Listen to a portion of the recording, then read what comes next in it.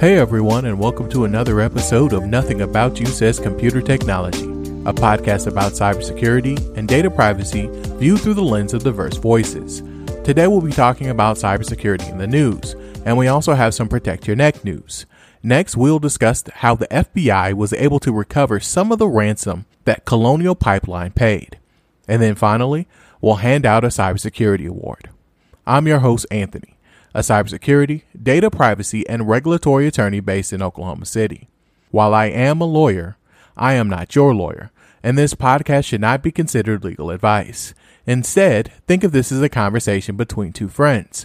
But if you need legal advice, please find a local attorney that can help you. So let's turn our attention to some news stories.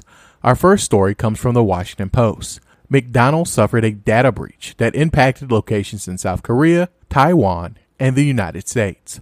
Fortunately, no customer payment information was exposed. So what was taken? According to McDonald's, some business contact information and franchise data was exposed in the United States, but the information was not sensitive or personal. What makes this data breach interesting is that it was not a ransomware attack. Car maker Volkswagen has disclosed a data breach that impacted 3.3 million Audi customers and interested buyers. According to Volkswagen's letter to the Maine Attorney General, the breach took place between August 2019 and May 2021. Volkswagen learned of the leak on March 10th of this year, but it took their vendors 2 months to secure their system. For most customers, the information exposed was contact information and vehicle information. But for a smaller subset of people, around 90,000 people, the data exposed includes eligibilities for loans or leases and driver's license numbers. For an even smaller number of people, the information exposed included their birth date, social security number, loan and account numbers, and tax ID. Our third story comes from ThreatPost. Ransomware group ReEvil hit U.S. nuclear weapon contractors with a ransomware attack. According to ThreatPost, a subcontractor for the U.S. Department of Energy was a victim of a cybersecurity attack last month. The company has stated that they are still investigating what happened and are trying to determine the scope of documents that have been accessed. According to a report from Motherboard, the information that was accessed includes payroll information that shows employees' names, social security numbers, and quarterly payroll information. We also have some Protect Your Neck news. During this segment, we talk about current scams you should be aware of and other vulnerabilities that you need to address. Think of this as Patch Tuesday and a cybersecurity incident report rolled all into one. A security vulnerability in Facebook's Messenger Room video chat feature allows attackers to access users' private Facebook photos and videos via the user's locked Android screen. This vulnerability was thankfully found via Facebook's bug bounty program. Our second piece of Protect Your Neck news comes from HelpNet Security.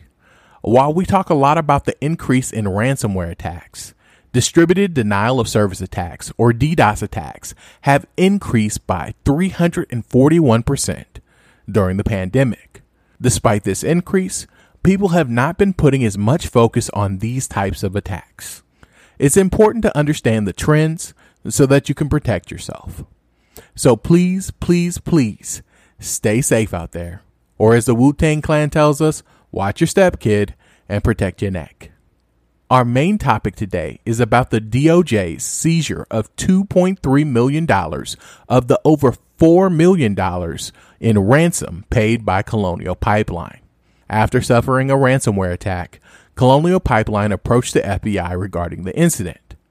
According to Cyware, the FBI tracked the funds paid by Colonial Pipeline by following the Bitcoin public ledger, and then used a Bitcoin private key to access the funds that Colonial paid the ransomware group. The FBI was unable to recover the full amount, but they were able to recover a significant amount of money. While this is good for Colonial Pipeline, it's even better news for victims of ransomware attacks. If there is a way to recover ransomware payments, it can put pressure on these ransomware groups and provide protection for victims who in some instances are in no position to avoid paying. Our final segment today is our Cybersecurity Awards. This week, I have one award I want to hand out, and it's the Silk the Shocker, It Ain't My Fault Award. In this 1998 No Limit Records classic song, Silk the Shocker explains to his listeners that it's not his fault. That was the same type of explanation that Colonial Pipeline CEO gave when he testified before Congress.